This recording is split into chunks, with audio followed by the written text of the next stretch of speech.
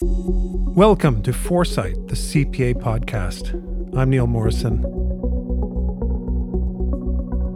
On our last episode, Armand Capusciolto encouraged CPAs to let go of the abstract debates about whether or not accountants should be focused on sustainability. It's not that he didn't care about these issues, he just thinks they're beside the point. The fact is, investors and clients increasingly want this kind of information. And as Armand sees it, providing clients with reliable information is what CPAs have always done. So Armand was not really a cheerleader for sustainability. He was more of an advocate for the traditional skill set of CPAs as they applied to issues like climate change. Now, if you want to meet a champion for adding sustainability to the CPA practice, let me introduce you to Rupa Dave. Rupa is a partner in KPMG's Sustainability Services practice, and she thinks issues like climate change can bring a larger sense of meaning to the work of CPAs. I think the thing that is very exciting for me is the potential for CPAs to impact topics like climate change that are big and global and have major impacts on society. So really that ability to add purpose to our day-to-day work. Rupa's enthusiasm reminded me of an article written in 2013, so nearly 10 years ago. It was titled, "Accountants Will Save the World." The article was written by Peter Baker and was published in the Harvard Business Review. I love that article and I love that title, but I always like to caveat that accountants will be part of saving the world. I don't think we're going to save the world on our own. So, the title might be a little bit misleading, but the skill sets and the abilities of the CPA and of accountants coupled with others who are very important to the fight against climate change will be a key member and leader in coming up with those solutions. Talk to me a bit more about that. What is the CPA part of that? So there's a few kind of key aspects that I think of when I think of what's needed to get to climate solutions. And the first piece, which shouldn't actually really be a surprise, is around data.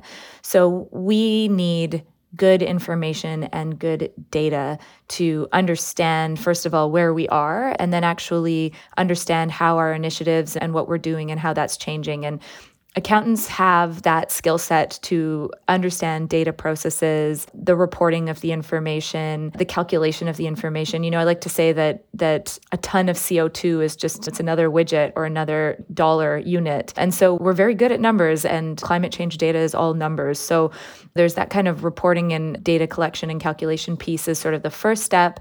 The second piece is the analysis that's needed around it. There's a really big economic impact of climate change, and we need financial analysis skill sets to be coupled with climate analysis skill sets to understand the impact of the opportunities that we have to analyze where our highest and best uses, our biggest impact opportunities are. So there's a majority of places in this climate fight that accountants are needed. And it's really with our current skill set, it's not even really learning a new skill set, it's using our current one on this problem.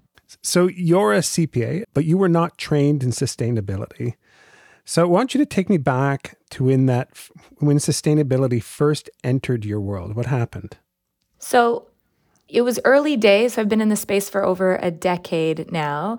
I always wanted to use my education and my designation in a way that I personally felt added value and purpose in society. And so tried my hand in the nonprofit space. And let's say just over a decade ago, the corporate world started to make some moves in what we were calling corporate social responsibility. So for me, I thought this might be a really nice combination of skill set with corporate background, accounting, and this concept of corporate social responsibility.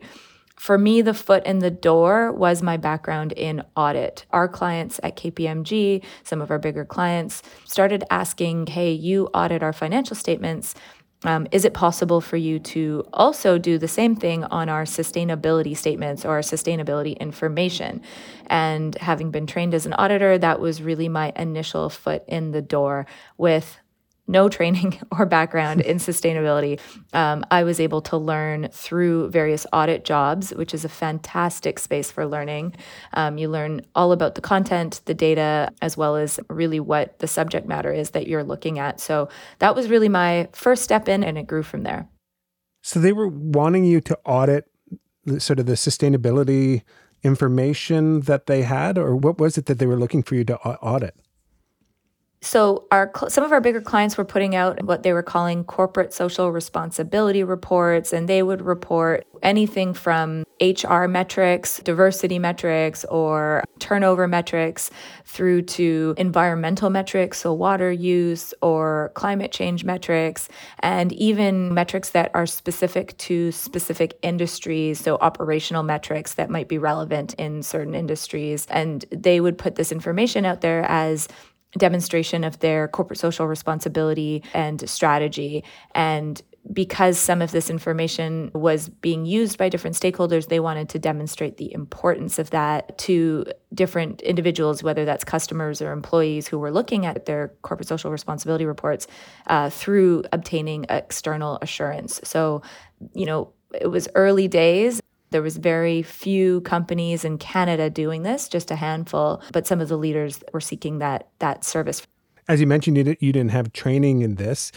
Coming from doing financial audits to doing this sort of thing, how is it different or the same? Yeah, it's a good question. I was really well supported by KPMG, so they very much invested in me in my training, as well as colleagues who actually went abroad and were trained on this work in other jurisdictions where they were doing this work for longer and were able to come back and coach and mentor individuals like myself who were entering this space without the experience. And then a lot of it was on the job training, a lot of self-teaching, a lot of taking courses on the side to make sure you understood the information. To be totally honest, audit work is a really fantastic learning ground because you're given a puzzle that you need to learn how it was created. And so you're given the time and space to understand that information. And it's a really fantastic way to really learn how it comes together and what it means.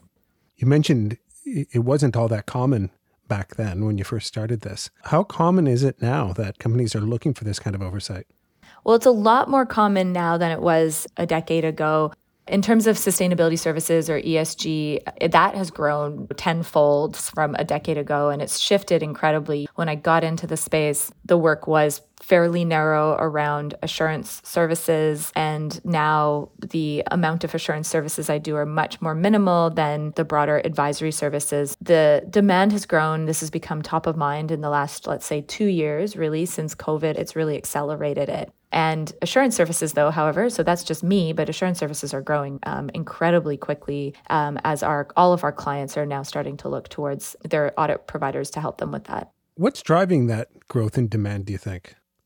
Well, and it depends on what you're speaking to, because there are so many different types of services that we provide in the ESG space. So if I speak to the reporting and the assurance side, a major driver of that is the investor community and the regulators of publicly traded companies who are now actually beginning to regulate the information and in certain cases require assurance. So that has taken the conversation from talking about your sustainability report and potentially getting audit with a small sustainability team and elevated it to the point of the CFO.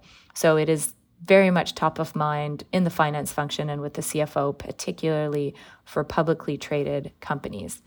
Now, on the other front, when we talk about our advisory services around, say, the development of an ESG strategy or, a decarbonization plan or understanding your climate risks, there's a lot of different drivers for it. And I would say it depends on the industry, depends on the company. By and large, it's a varying number of stakeholders. So it could be an investor community that's driving you. It could be the consumers if you're a retail company. And in a number of cases, if you supply to large industrials, it is also your consumers that are asking for some sort of information or strategy around this information. So it varies across industries. It varies in terms of maturity, and it varies in terms of demand. In a talk you gave, you spoke about the value chain, which was a new term to me. I'm used to hearing about the supply chain. But what is the value chain? It's a really important concept in sustainability. And, I appreciate you asking the question and actually making that distinction between the supply chain. The supply chain is part of the value chain. And the way we think about the value chain is really the full upstream and downstream circle or value chain of your business, and the business being smack in the middle of it. Where you're getting goods from. So that, of course, would be your supply chain. And let's take an example of a manufacturing company. You take in raw materials, you create something, and you sell it downstream. So where that information, or where those goods go, is the full value chain. And it's really important when you're considering ESG or sustainability topics to understand that the impact of those topics might be really different at different points in the value chain. So a very easy example, for example, to understand is in the apparel industry. We all know that human rights and labor rights and social impacts are incredibly important. But where those sit in the value chain is really important. They're upstream in the supply chain, in the supplier base. And so how a company goes about managing that is quite different than a topic that's actually sitting really within their own set of operations and their own set of control, or whether it's a topic that sits downstream in, let's say, the end use of your product. So there are varying topics that sit in various parts of your value chain. And in a number of companies, their most material ESG topics actually sit outside of their control and their operations and sit in their value chain. So that brings a level of complexity to sustainability that we don't deal with in other aspects of the business. Is there a concrete example that you're able to provide just to help flesh that out? Well, so, other examples might be financial services. So if we take a bank and we think about something like their water use or their climate impact, and you take the bank's operations, they've got a number of buildings with some climate impact and some water use. And it's by and large not a material impact when we compare a bank to, say, a extractive company. However, the bank is lending its funds to those companies, to an extractive company that may have a large impact. And so in terms of a bank, where its most material sustainability topics sit, it would actually be in its book of business or outside of its own operations, but within its value chain. So where its product is actually going. So is the idea here that it's around making sure that you're consistent and that you're coherent and that what you're saying is real? It's not just greenwashing, that if you say that you really care, you're a bank or something, and you say you really care about sustainability, and that's a fundamental value to you as a bank, then you need to show that that's a value throughout the operations and through all the different steps of your business operations. Is that right? Yeah, and I think it's not simply about transparency and describing it, but also where you're spending your time and energy. So I'll go back to that apparel business. If they spend all their time and energy greening a retail space, that's great, but they ignore child labor in their supply chain, they're missing the point. So if you understand that your most material or high risk sustainability issue is actually outside of your operations, you need to be creating a strategy, initiatives, programs, and policies to manage those topics. And that would actually then demonstrate that you're not greenwashing, but you understand the complexity of the topic and you're managing it, despite the fact that it doesn't sit right within your own operations. But it plays a major role in your value chain and the creation of your products and ultimately what you sell. What role can or do CPAs play in monitoring the value chain? Well, that's actually one of the biggest topics we've got right now. And I'll go back to climate because a lot of your business's climate impacts might actually be outside of their direct emissions. So another back to the bank or back to the apparel company, if your emissions are quite small, but the emissions that you lend to are quite high, there's a lot of movement on how to measure that, how to get the data for that. And a lot of that data is aligned with or has similarities to financial information. And so this is why we see a number of CPAs getting involved in supporting the data collection of all sustainability data. So whether that's in your own operations or throughout the value chain. But essentially, if it's material information, you need the data on it and you need to monitor how you're doing on it. And at this point, we don't have solutions. So it is use of analytics, understanding what's available, and developing processes and initiatives and strategies and collaborations across industries to come up with it. And again, CPAs are very well placed to have that conversation. I'm thinking of someone who's listening to this, who's a CPA, and listening to what you spend your time on. You no longer work on financial statements. And I'm wondering how to phrase this. Do you still feel like a CPA? Absolutely. And hands down, I'd say more so than maybe I did even 5 years ago.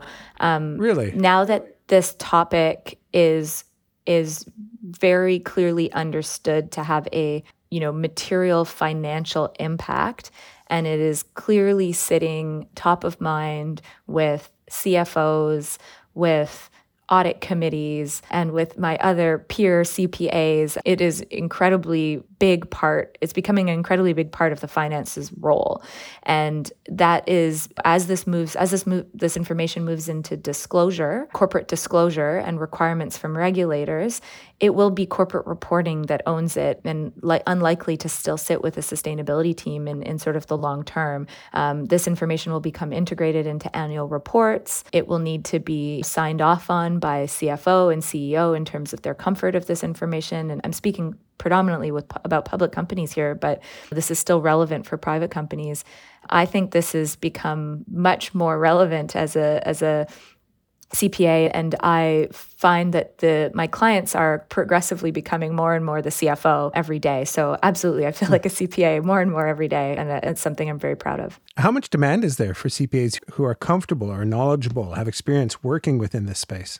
I think at this point it's growing. It's not at a point where I think it's unlimited, but it's growing, and my advice is to get ahead of it. It will absolutely make you a unique and high demand individual to have that ability to speak finance terminology, but also speak ESG and sustainability. So it is at least as a firm, as KPMG, we see it as the future of the CPA. We expect all our CPAs to be able to work in both financial statement as well as ESG statement world in the future. So, I think all CPAs at some point will have this as part of their world.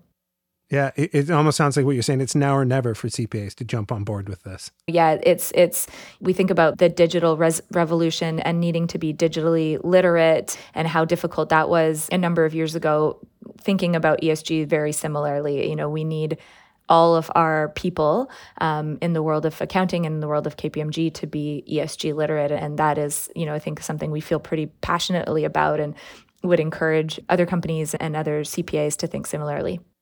Rupa Deve, thank you so much for chatting with us. Wonderful. Thanks for having me.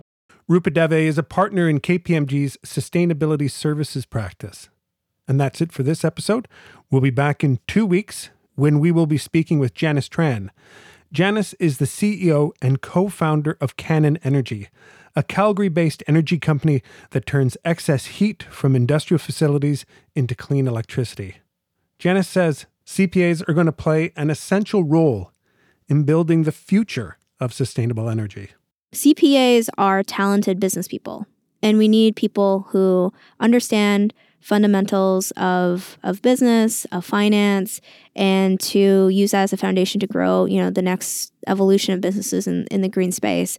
And so I think that outside of just the traditional roles, accountants can really just have creativity on how they want to participate, as extending their skills, extending kind of what's out of their comfort zone. But just the more people that we have who are committed to building greener companies and building them on a solid business foundation, the better off we are as growing this industry. That's Janice Tran, the CEO of Cannon Energy, coming up on our next episode in 2 weeks.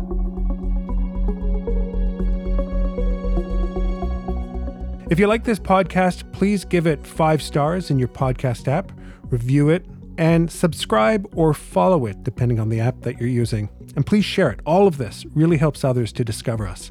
Foresight, the CPA podcast, is produced by CPA Canada. For more information, visit the link in the show notes. And please note, the views expressed by our guests are theirs alone and not necessarily the views of CPA Canada. I'm Neil Morrison. Thanks so much for listening.